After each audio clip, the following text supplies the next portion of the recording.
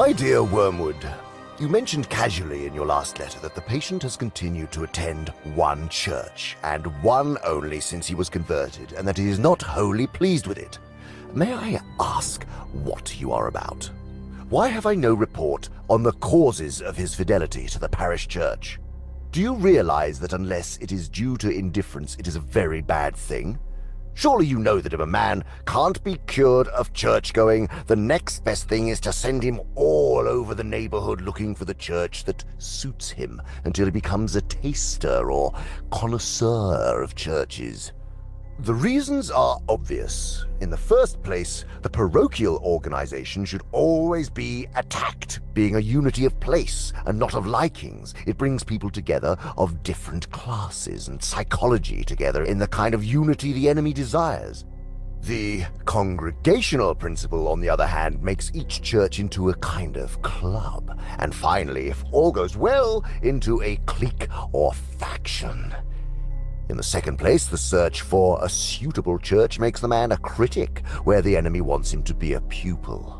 What he wants of the layman in church is an attitude which may indeed be critical in the sense of rejecting what is false or unhelpful, but which is wholly uncritical in the sense that it does not appraise, does not waste time in thinking about what it rejects, but lays itself open in uncommenting, humble receptivity to any nourishment that is available.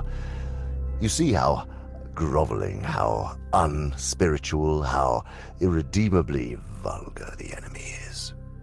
This attitude, especially during sermons, creates the condition, most hostile to our whole policy, in which platitudes become really audible to a human soul.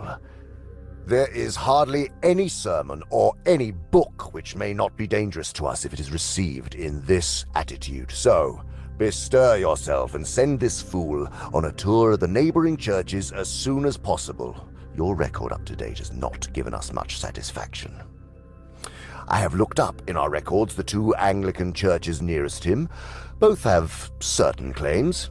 At the first of these, the vicar is a man who has been so long engaged in watering down the faith to make it easier for what he supposes is an incredulous and hard-headed congregation, that it is now he who shocks his parishioners with his unbelief, not vice versa. He has undermined many a soul's Christianity.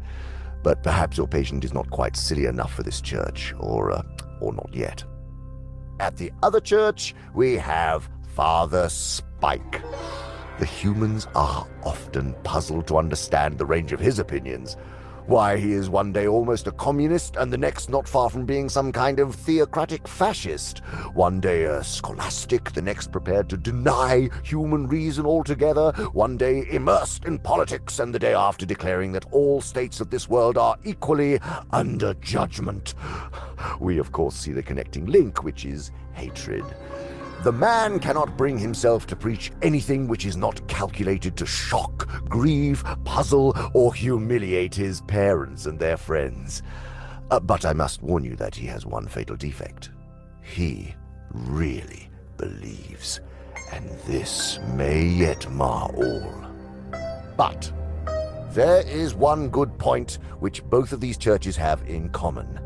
They are churches dedicated to a factional thinking. I think I warned you before that if your patient can't be kept out of the church, he ought at least to be violently attached to some party within it. I don't mean on really doctrinal issues.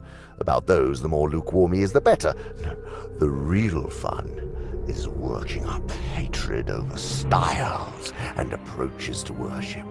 Stand or sit or kneel, lower the head, raise one's arms, traditional or modern music. These issues are an admirable ground for our activities.